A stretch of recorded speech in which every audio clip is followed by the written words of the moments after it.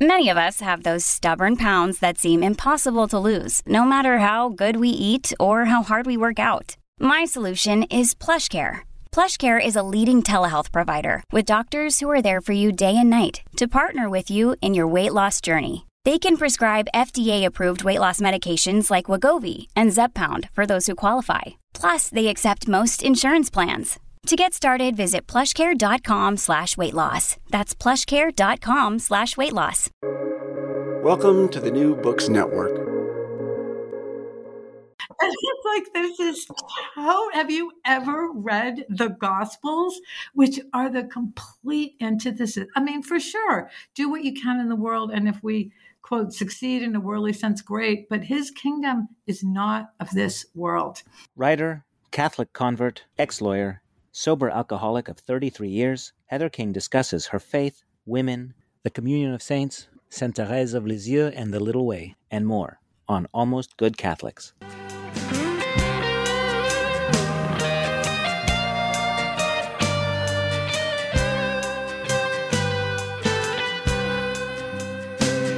Welcome to Almost Good Catholics, a conversation about theology and apologetics. I'm your host, Chris Odinius, and I will be asking interesting people who have thought about the big questions to share their conclusions, to explain what we know, how we know it, and why we think we know it. I hope this format in relationship and dialogue and back and forth may help us approach the truth and to have a really good time doing it. If you should want to take the conversation a step further, I invite you to please email almostgoodcatholics@gmail.com. Today's guest is Heather King. She is a writer. She wrote Parched, a memoir, in 2005, and she's written 12 or perhaps now 13 books. She writes a number of columns, including one for Magnificat and another weekly arts and culture column. She has been a journalist for NPR's All Things Considered, and she has a website, Heather-King, that's the little dash, the hyphen, Heather-King, that you can go to and read all of her writings and watch her videos. Heather King, thank you so much for joining us this fine, cold California morning. Thank you, Chris. It's great to be here. I'm in Tucson, Arizona. It's cold here too. Oh, okay. What takes you to Tucson? Oh, that's a long story. I'll probably write a book about it. I joke that I write a book about every single thing that happens to me, which, as you say, is maybe 12. But anyway, I'd been in LA 30 years, and the thumbnail would be, it was just time to go and open a new chapter of the journey. I still write for, you mentioned my weekly arts and culture column, and I write, and I hope I will for many years to come, for the Archdiocese of LA. So part of my heart is definitely in Los Angeles always. Okay. Well, I loved Parched. It is a brilliant tragicomical memoir. And I read it exactly when I needed it. And those of us, and I think that's got to be everyone, who make the same mistakes over and over again, as St. Paul wrote, I don't understand why I keep doing the opposite of what I want to be doing in Romans. We pick up your book, and suddenly we are not alone. And literature keeps us company in that way. And I thought I was a train wreck. But then look at this girl, my spiritual sister. So can you talk a bit about compulsion and sin and the problem that St. Paul describes? And you say, Flannery O'Connor says we resist grace because we resist change. So what the heck is wrong with us humans? Well, I think we have a story about that. It's called Adam and Eve in the Garden. Right. Somewhere along the line, and that's not to shift blame, but I think every human being gets, there's a fault line in my psyche somehow that I long to be good, I think, and to connect with people and to contribute, and then there we are. But first of all, thank you. I think after all this time, in a way, Parched is still my favorite, still and forever my favorite. But it's a no holds barred, folks. It's life in the bars of Boston, but it's also very much. I had been a Catholic. I converted. I came into the church in 1996. So I'd been a Catholic for almost 10 years. And it's really a very Catholic book at bottom. It's a book about death and resurrection, the death of that every addict, if he or she recovers, has to come to, the death of your identity. That is truly becomes your identity as an alcoholic, or it did for me. But this very interesting point that you bring up, of is obsessive compulsive behavior, which alcoholism, in my opinion, and from 20 years of experience with it, absolutely is. I mean, if you could stop drinking, you would. I mean, zillions of people die from it. If they could stop, they would. So something has been taken, your free will has, in a sense, been overcome by the thing. And I love about alcoholism that it is still a mystery. It's a mystery to science, it's a mystery to medicine. The only thing, interestingly, that I have found that works is a spiritual program that actually led me to Christ without ever mentioning Christ. So your free will gets overtaken. And at the same time, something inside you, I think, in order to recover, it's some yes that you say, like Mary's yes, below the level of consciousness where you somehow, whatever the God within you says, I want to live, and I don't have any idea what my life would look like without booze or drugs, but I'm going to say yes to it. And all evidence to the contrary. I mean, because I didn't even really want to stop drink. I just figured I would drink until I died. Yeah.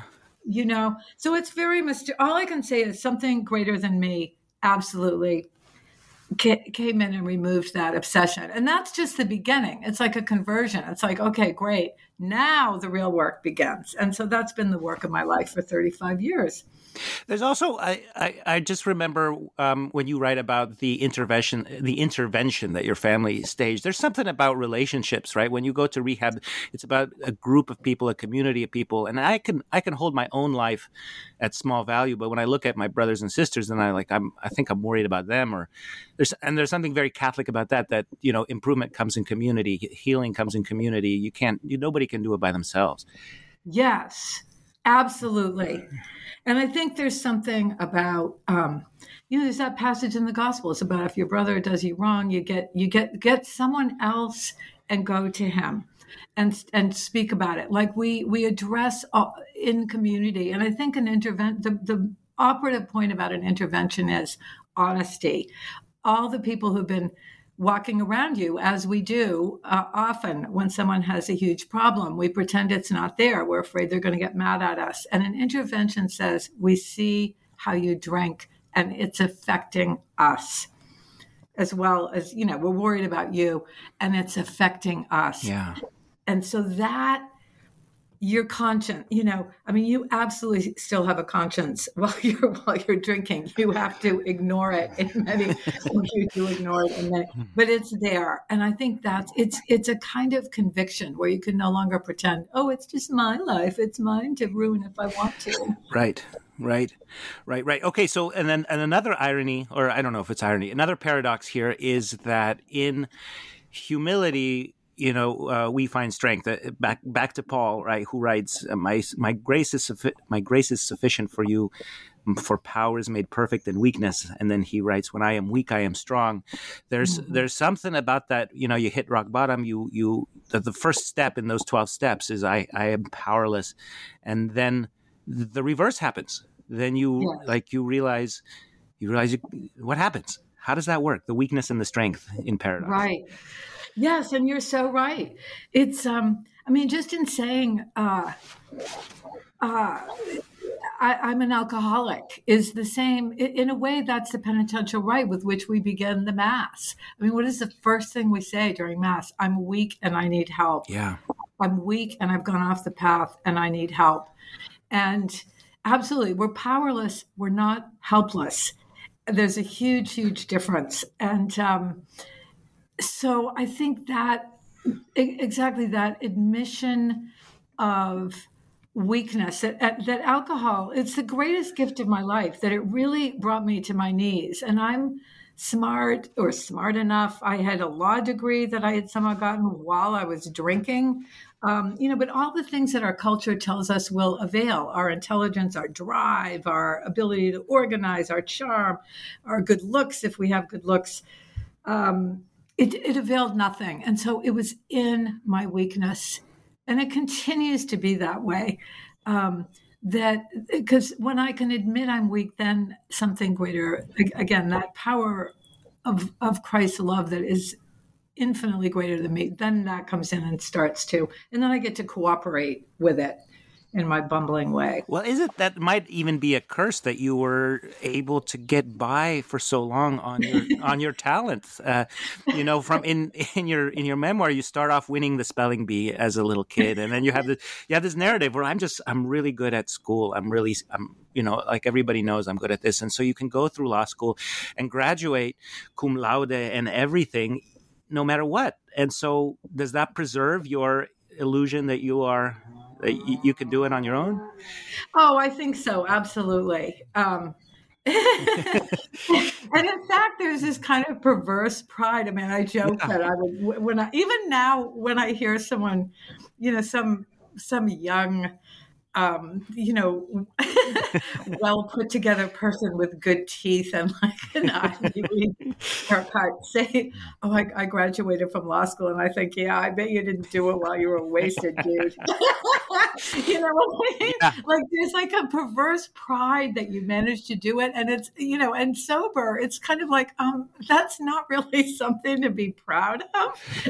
Yes, no, and does that make it harder that we as a culture we think drinking stories are funny? And I love your drinking stories, and when I have mine too, and I'm just very happy that I grew up at a time when there was no internet and nobody could take pictures that would last forever, but like I still think my youthful shenanigans are comical. And when old friends get together, we talk about, remember that time when this happened? And that was crazy.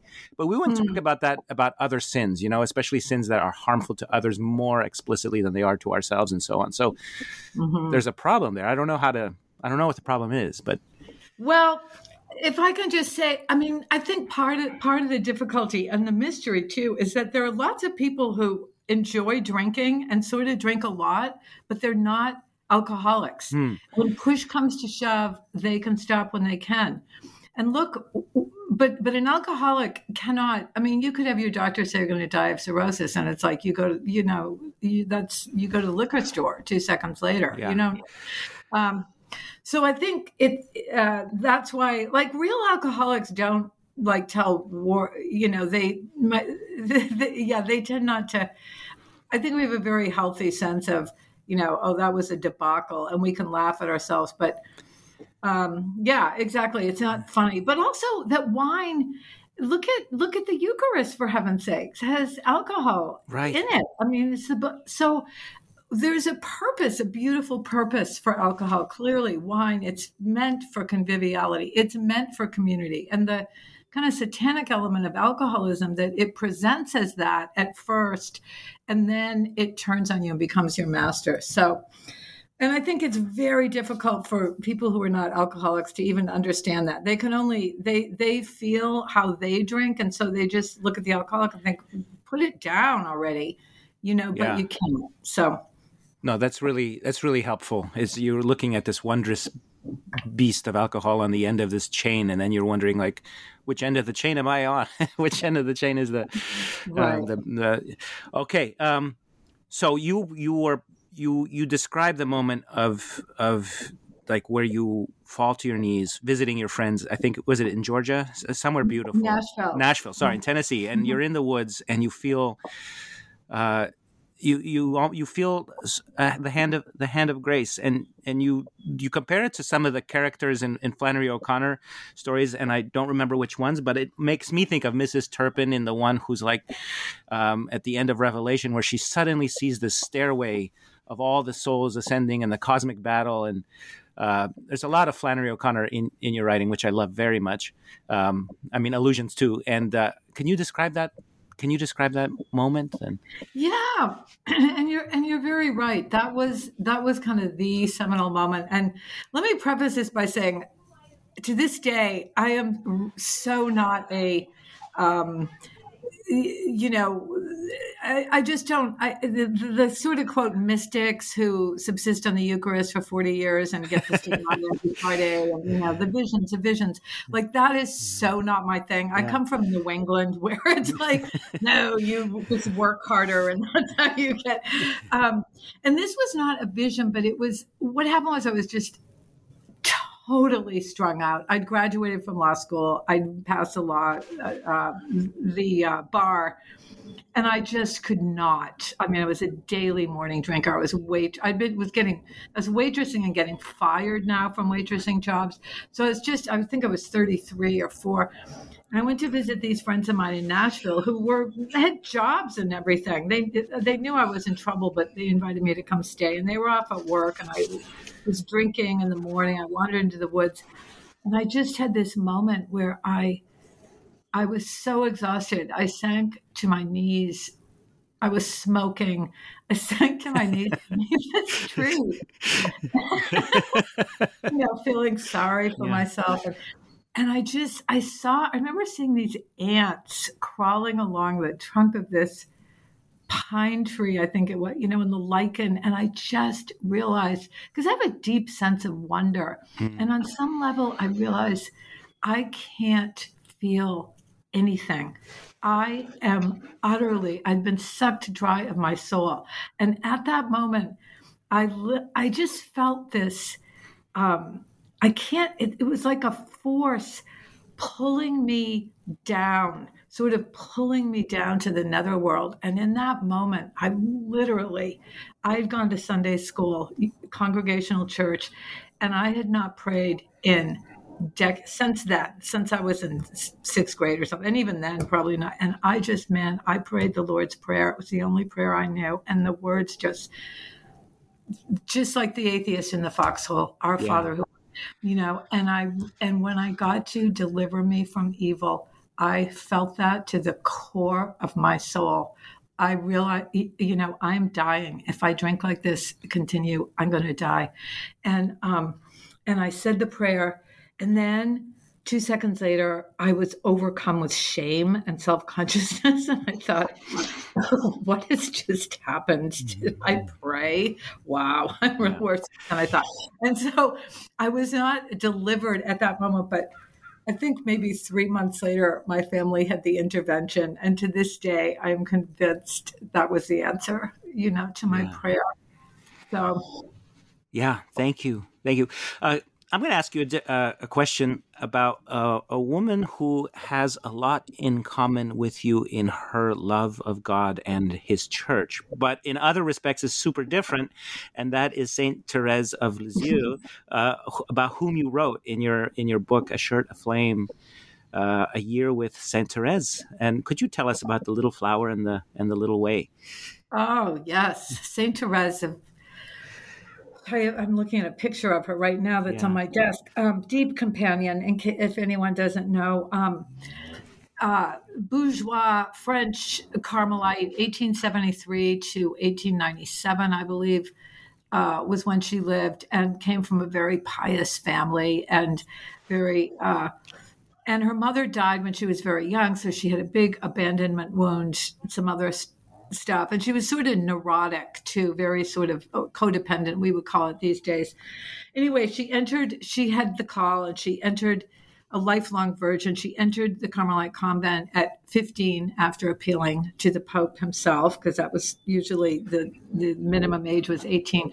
And she lived in the convent for, I think, a mere 9 years. She died at 23 or 24, very young. And in that short time, she wrote under orders from her superior, who was her actual blood sister. She had 3 sisters with her in the convent, I think, 2 or 3. And she wrote what we now know as The Story of a Soul, her spiritual autobiography. And this woman who was unschooled in the sense of, she was very smart, but she didn't have an advanced degree from Notre Dame in theology or anything like that. Yeah. And she somehow got to the heart of Christ and of the Gospels in a way that has inspired and guided people all over the world. And her thing was basically,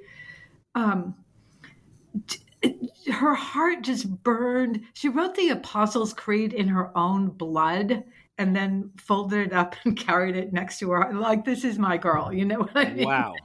Yeah. She carried it next to her heart. Yes. Like in a little locket. Oh yeah. But she was not nutty. She was not crazy. She was really, really grounded, and she was not into big mortification. She said, "Oh, I tried to maybe not slump in church," and she tried to smile. Her little way, it's partly doing little things for the love of God. She said, one of her great lines, to pick up a pin for love can convert a soul. But I think, to me, the little way, it includes all of those kinds of things, smiling at the person who absolutely raises your hackles or just drives you insane with their whining or their whatever. Can I treat that person like Christ? But I think the little way is, you don't have to have some huge charism. Maybe you don't. She didn't even know how to fix her own hair when she got in, because they had maids in her home. She wasn't good at housework. And I think for those of us who we're just normal, ordinary, little people. We don't have great, maybe organizational skills, great leadership skills, I couldn't even be, didn't even have the vocation to be a wife or a mother. I shouldn't say didn't even, because those are massive vocations, but they weren't mine. And for a woman, that's a real sort of, whoa, what am I meant for then? And so Therese tells us you don't need to be special or have a special skill. Just form your heart to receive Christ and to love him. She was once asked what she said to Jesus when she sat before the Blessed Sacrament. And she thought for a minute and said, "I don't say much of anything. I just love him." So that's Therese. And it always makes me kind of teary. And there's just zillions of books written about her. I mean, that's kind of Therese in a nutshell, but there's all kinds of wonderful stuff about her. So. Okay, but so she cuts right to the heart of like, she has been called the most popular saint, perhaps with St. Francis. She is a doctor of the church, along with guys like St. Jerome and Augustine of Hippo. And here's this simple girl who died in her early 20s. And so I think, was it John Paul II who named her a doctor of the church? I think Pope Pius X called her the greatest saint of modern times. And so there's something that people get about her, and I find it tricky to articulate. I've not read her Story of a Soul, so I only know about her from you and from other secondary sources. But there's a mystery, like a real mystery with a capital M, of what she figured out, how early. Because something as simple as picking up a pen, we do that all the time, right? I'm a historian and an academic, but I never found those jobs forthcoming. So now I teach high school, and instead of being disappointed, I say, like, wow, this is a real pastoral opportunity. Here's a bunch of crazy kids who, trash the classroom every day, and I can love them well and pick up after them. And, and that's my little way. And I think anybody who's like stuck at home, taking care of a baby, you're changing a diaper, that's your little way, or so on. And where's this wisdom that really resonates with everybody everywhere? How did she arrive upon it? Do you have any? I mean, you've thought about her for a long time. Yes. Well, I think she had the. She just had that heart that at a young age, she had the pondering heart, the heart of in Martha and Mary. She had the Mary heart that sat at the feet of Christ. And I think one of the reasons she resonates for me is that in this culture that absolutely attempts to and I think has made great inroads into the church, to the church's great detriment. The culture of power, property, prestige, success, get straight A's, get your degree in theology, know all the great chapels of the world, know the movers and shakers of the Catholic world. Yes. And it's like, this is have you ever read the Gospels, which are the complete antithesis? I mean, for sure, do what you can in the world, and if we, quote, succeed in a worldly sense, great, but his kingdom is not of this world. And I think Therese just gets to the heart of that without being polarizing, without saying your way is wrong and this way is right. She just goes to the heart. She's just very clear on how on who she is, and that her gifts, such as they are very, very humble, and yet her heart. This is another thing I love about her. Her heart. She yearns to be a priest, a martyr, a soldier, a missionary. Again, in the the world that tells all the women in the church, oh, you need to fight to be a priest, for example. Yeah. And Therese was. There's this great anecdote about her when she was on pilgrimage to Rome with her father. Literally, her goal was to appeal to the Pope himself and beg him to let her enter the convent at Carmel at 15. And so they're en route, and there's a bunch of other pilgrims, and there's a lot of priests. And she writes very diplomatically. She had a great sense of humor, too, in her journal. And she said, I saw then that priests need a lot of help.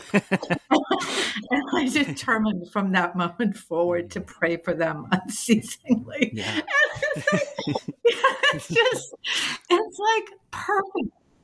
Let's pray, and let's pray for if we have a problem with a priest or let's pray for them. Yeah, that's what you do as a follower of Christ, and you do it with a heart that has a sense of humor, that realizes, yeah, I have a lot of faults too, and God bless them. Look at them up there on the altar with all their faults and their humanity, trying to serve Christ just as I am. And then your heart opens to the whole thing. And instead of trying to jockey for power, you become a priest in that.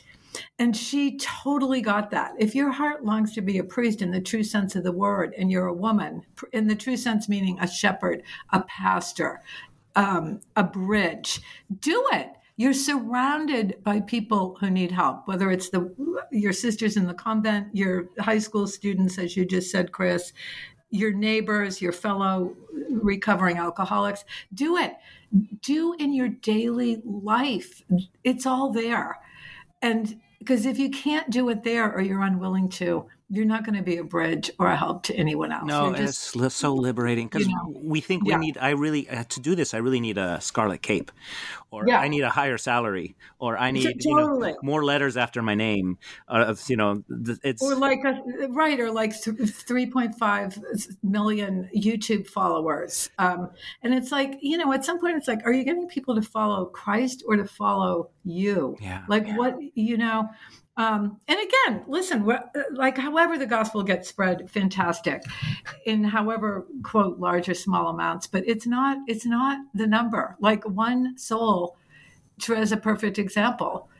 It's the quality of the soul, not the number of people that follow you on whatever. Yeah, right. Like who's famous? Mother Teresa, who hopped off a train, and she wasn't planning everything. She was like, oh, look at these poor people. Right. Yeah. Okay, so this is a really big question. I have a hard time answering, because I'm a male, and the what you're addressing here in our Catholic Church, it treats women and men differently. And critics will say, well, how come the women do not have offices and positions of authority in the hierarchy of the church? And how that's they should be ordained. The Episcopalians are ordained. Women should be deacons. I'm in diaconate formation with my brothers, and a lot of them bring. It's expected that deacons and deacons' wives go to formation together, because that's almost an implicit office. The wife of the deacon, and my wife is a Protestant. For one thing, she's got to watch her small kids. But like the idea that there's a deacon and then there's the wife of the deacon, it's different. It's not the same. And I don't know how to answer people who say like, well, this is a patriarchal, unjust church, and you've thought a lot about it. What do you say? Well, for one thing, I think of Mary, who was crowned Queen of Heaven and Earth by Christ himself. And I say, how can you say the church does not honor and venerate women? I think all the teachings of the church around marriage and family, which is really the heart of everything. I mean, it's how the Gospels begin, the star rising and the Holy Family, are absolutely geared toward protecting and cherishing women and children. And it may be because I've never been involved. Yeah, I'm Mary, like, reading and lighting a candle in my little prayer corner. So I'm not involved in church kind of administration or politics or anything like that. And perhaps I'm not, don't feel the difference so keenly. But I mean, just what you just said, Chris, I'm forming for the diaconate, and my wife isn't there or isn't being, because she's tending to the children.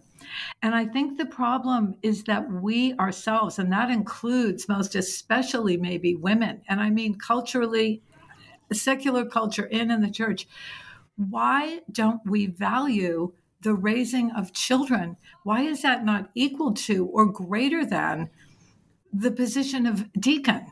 It's that we don't honor sufficiently, to my mind, what women, like the crown of womanhood, which is motherhood, and women themselves, in our quest for power, property, and prestige, and I think very understandably. I mean, that's part of the fall. It's part of our, hey, wait a minute, what about me?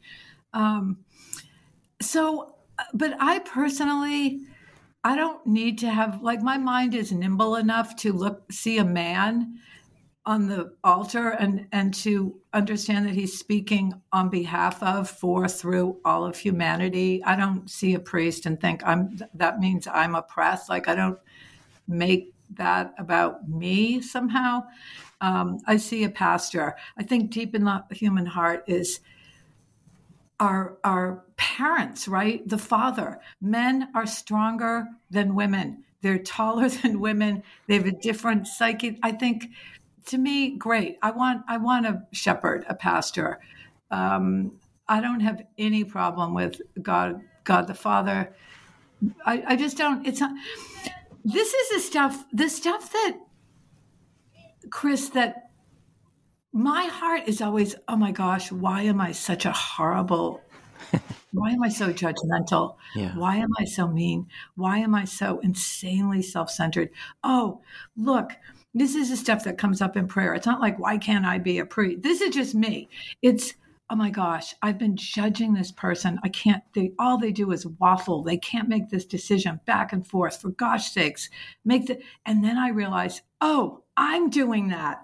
I'm doing that with this issue in my life. That's why it's the purification of the heart. It's how can I lay down my life for my friends? Like, okay, this morning I get an email. I had written this, I write for Magnificat, and I'd written a piece about this wonderful man. I think he's a servant of God now, Father Emil Kapaun, who was a chaplain, I guess, army, and got captured by the Japanese and literally laid down his life for his friend. Incredibly moving, heroic. And this guy had read the piece, emails me, and looked far and wide for my email.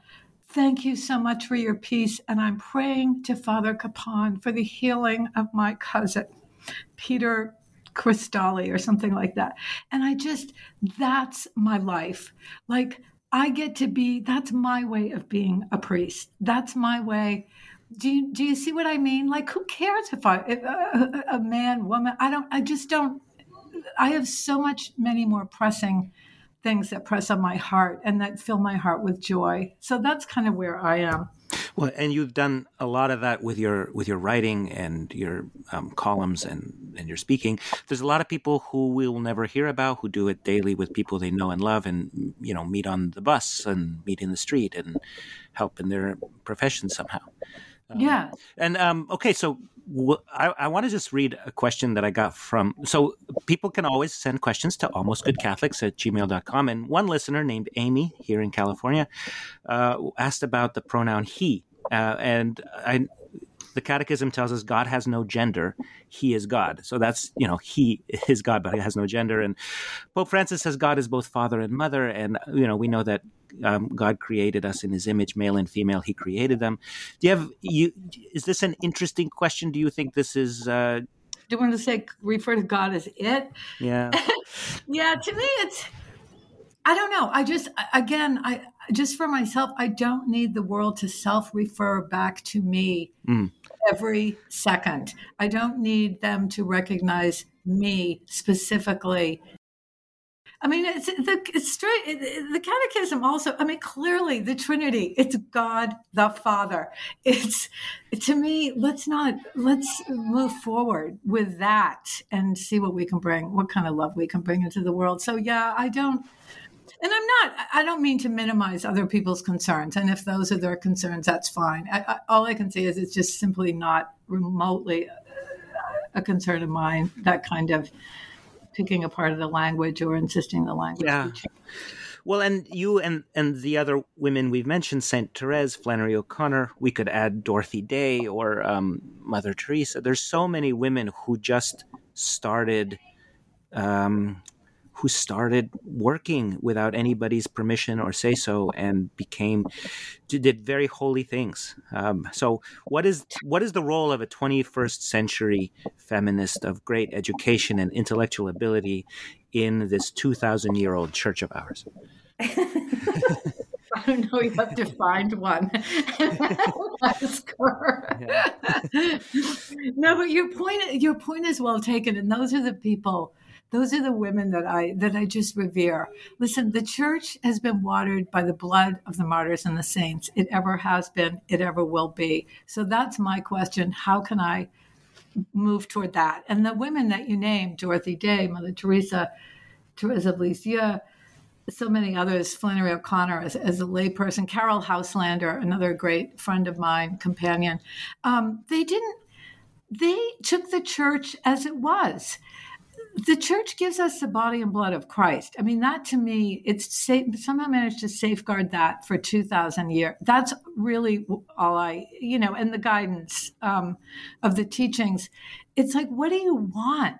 It has given us the body and blood of our Lord, that I should be worthy to receive that. So you go out and you take whatever your gifts are, and you take that out into the world, and you don't make a federal case out of it, and you just do it. And it's very, very difficult. I think this is one reason I don't feel, quote, oppressed, because if you live, just as in whatever your station, but it so happens mine is childless, spouseless, celibate, obviously, because I'm single, for many years, and a writer, a Catholic writer in the world. So meaning most of my friends, well, I will say a lot of my friends are not remotely Catholic. Some of them are, too polite to say so, but sort of virulently anti-Catholic. So, to be a Catholic in the culture, not in a religious order, not protected sort of, or, with a place of sanctuary, I will say, in a particular community, that is not for the faint of heart. Mm-hmm. And to stay true to the church and try to bring Christ into the world. I mean, it's so, the results, quote unquote, are so meager, and again, this is Therese. Therese was, no one knew who she was during her life. No one. So I think, and everything in the gospel supports that. Be a servant, and many who are last shall be first, and the one who serves. And don't worry, your faith, the size of a mustard seed, will become the tree, and the birds will come to dwell in its branches. So I think also one thing I wanted to mention is, I know for me, a lot of the times when I feel sort of oppressed or without power, or it's really because of patterns of my own behavior, say codependency, of which I have a huge strength, sort of people pleasing, being afraid to kind of stand my ground, or to say no when I mean no, and yes when I mean yes, sort of passive aggressive, hard for me to communicate directly, to sort of say, and those are, I think working on that stuff has also given me a huge, that's what's, quote, empowering, because it's something within my own control. And it is also toward as all true quote empowerment is, it's all toward love. Love one another as I have loved you, said Christ. Christ was the farthest thing from a codependent ever. So I think and you explain how he understood women and loved women. Totally. He totally got us. He got our hearts. Chris, this is one of the greatest moments in all of literature to my mind. Speaking of women and Flannery O'Connor, she has this story, Good Country People. And it's Hulga, who's this intellectual. She's been to college. She's an atheist. She's and she's home. She has a wooden leg, and she's home with her provincial mother and her mother's gossipy, sort of simple, stupid friends. And she's a virgin, and this traveling Bible salesman comes along, and she thinks, oh, I'm going to take him up to the hayloft and seduce him. She does the thing that so many, and I am foremost among that, I'll just sleep with someone who's kind of stupid, and then whatever, that will give me power, and I'll have power over him because he's too simple to understand my sophisticated, whatever. And he gets the guy up in the hayloft, and he's like a bumpkin, or presents as a bumpkin. They kiss, and literally in the next moment, she's like imagining what her wedding dress will look like, And that is, you can rail against it, you can say I'm not, but that is we are made for that, and I think it's something to be proud of. You should love the person that you're about to give yourself to, and he should be committed to you, man, because your heart is going to be crushed, because that's certainly how I was. I would kiss the guy and then become obsessed with him. So anyway, I think that's one way literature holds a mirror. Really good literature holds a mirror up to us and to our human condition. Right, because there is a deep wiring for relationship and vulnerability, and Christ got that with the Samaritan woman by the well and so on, or yes. So many times he got. the whole Martha Mary. We all of that split in us. Women absolutely are called upon. And, somehow we end up setting the table and putting the flowers out, and what that is to me is beautiful. But it's a huge. To the every time a man wants to become a quote woman, I just think, oh, you're not strong enough to be a woman. Because Amen. Really a woman, it's unbelievable the strength it takes to do what Mary did, stand at the foot of the cross while her son is being tortured to death on it. And in a sense, that is what women are called to. We're called to hold this tension of, I think, always wanting more, deeper relationship with the man, as Mary longed for, I'm sure, from Jesus, and he's kind of like, who is my mother and my brothers? Yeah, right. Why were you looking for me? He's like, don't worry, I'm going to crown you queen. She absolutely honored her, but at the same time, that's a woman's heart. I think women want to, we want to sit down and talk. Yes. And men are always like, can we not talk, please? That too. It's that split in the Garden of Eden, and to hold that without being resentful, without jockeying for power, while owning our own power. But not wanting the power of the other. It really is a huge task. And I think the church absolutely supports us 1,000%. It says, go out and spread the gospels to the end of the earth, however that's given to you. And it's often, as you say, within our own families. The vast majority of the time, that's where it is, our own families, our own communities. And I think to just have a sense of mission about it, that this is important work, even if no one in the whole world recognizes it. Christ sees it. God sees it. That feels to me a tremendously important point, and something that I think is hard to articulate about the Catholic Church, because we believe that Mary is the Queen of Heaven, and we have such a strong Mariology that outsiders will say, like, well, what is this? Is this idolatry? What the heck is going on? Where do you get these traditions from? And like you pointed out earlier, nobody knew Saint Therese of Lisieux during her lifetime. Well, how do we know these things? How are these things, the participation of the communion of saints, the importance of Mary in heaven? How do we even know these things except for through revelation and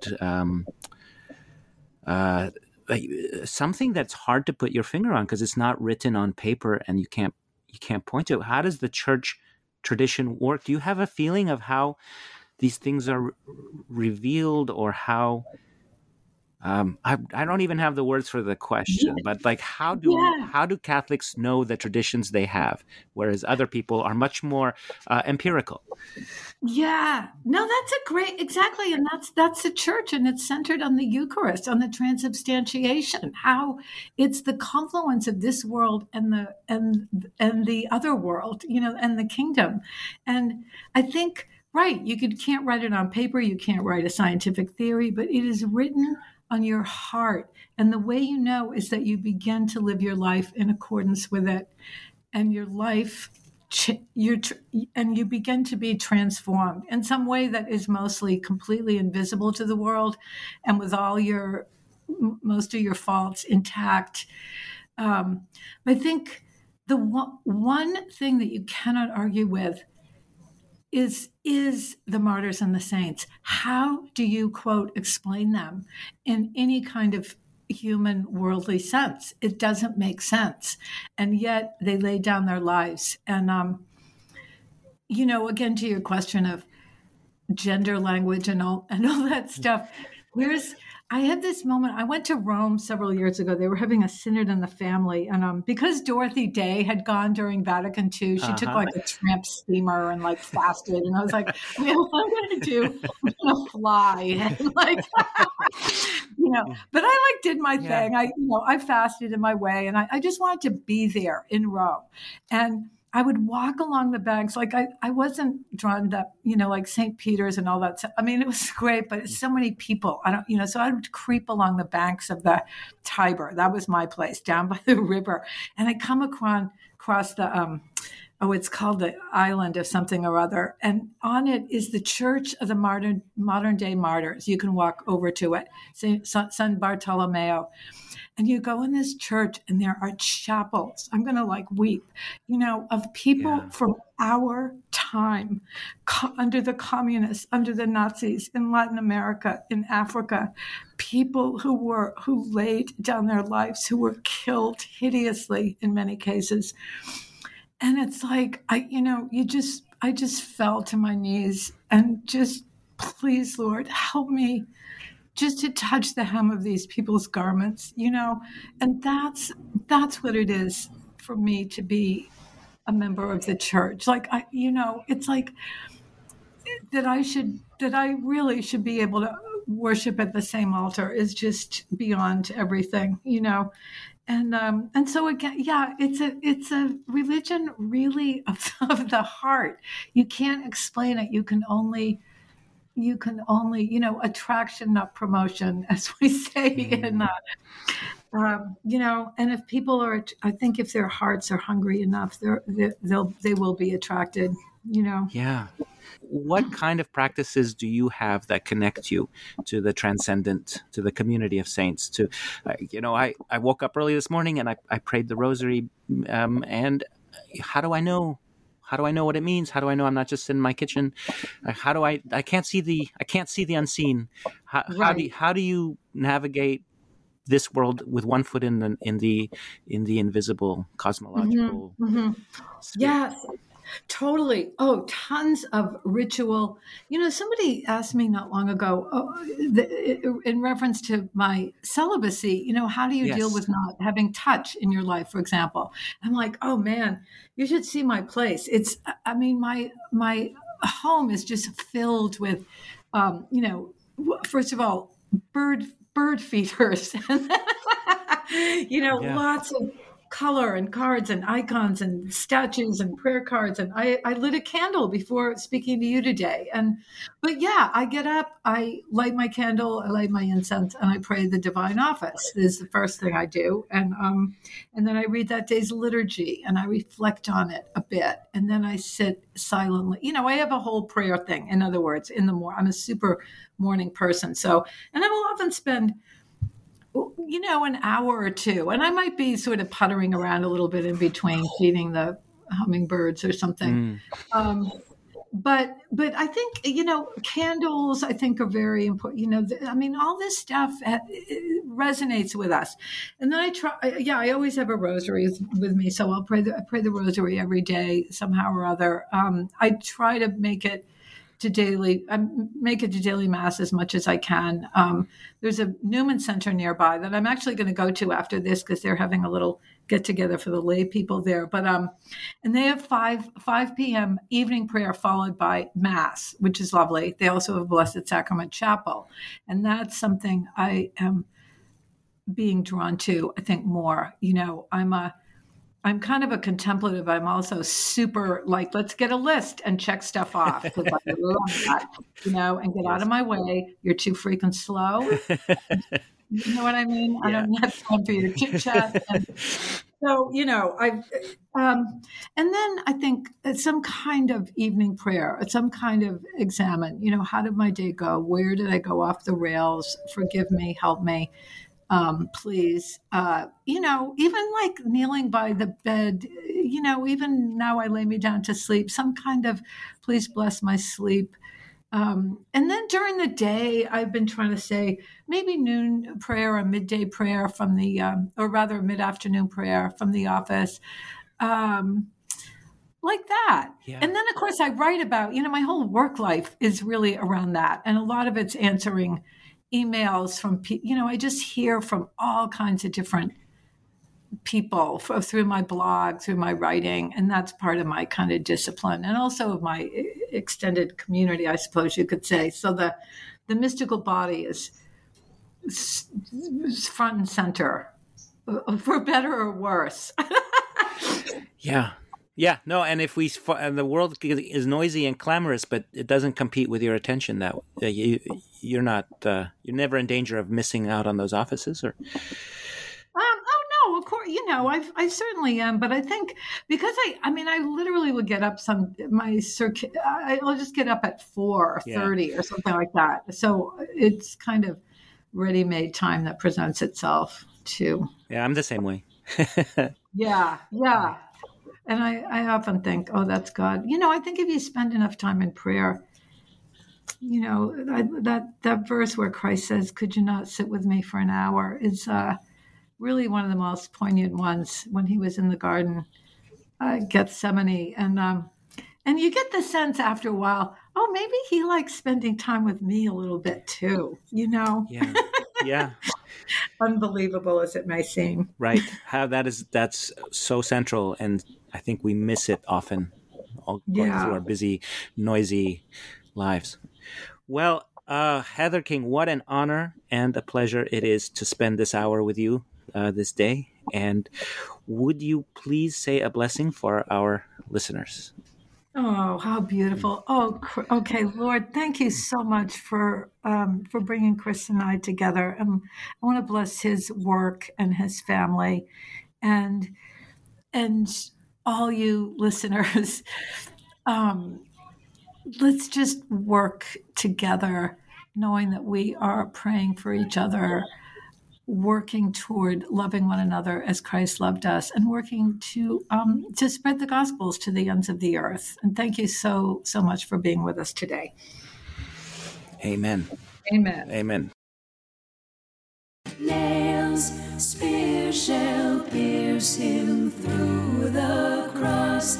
Be born for me, for you, and hail, hail the Word made flesh, the babe, the Son of Mary.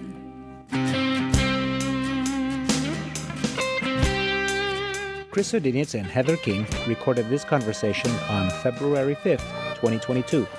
the feast of St. Agatha of Sicily. Our music, What Child Is This?, is by Josh and Margot from the band The Great Space Coaster. Find their music at www.gscoasterband.com. The image of the dog, our logo, is from a stained glass window at the monastery of Santo Domingo de Silos in Spain and is taken with the permission of the Dominican Friars of England, Wales, and Scotland from their website, english.op.org. My name is Chris Odinitz.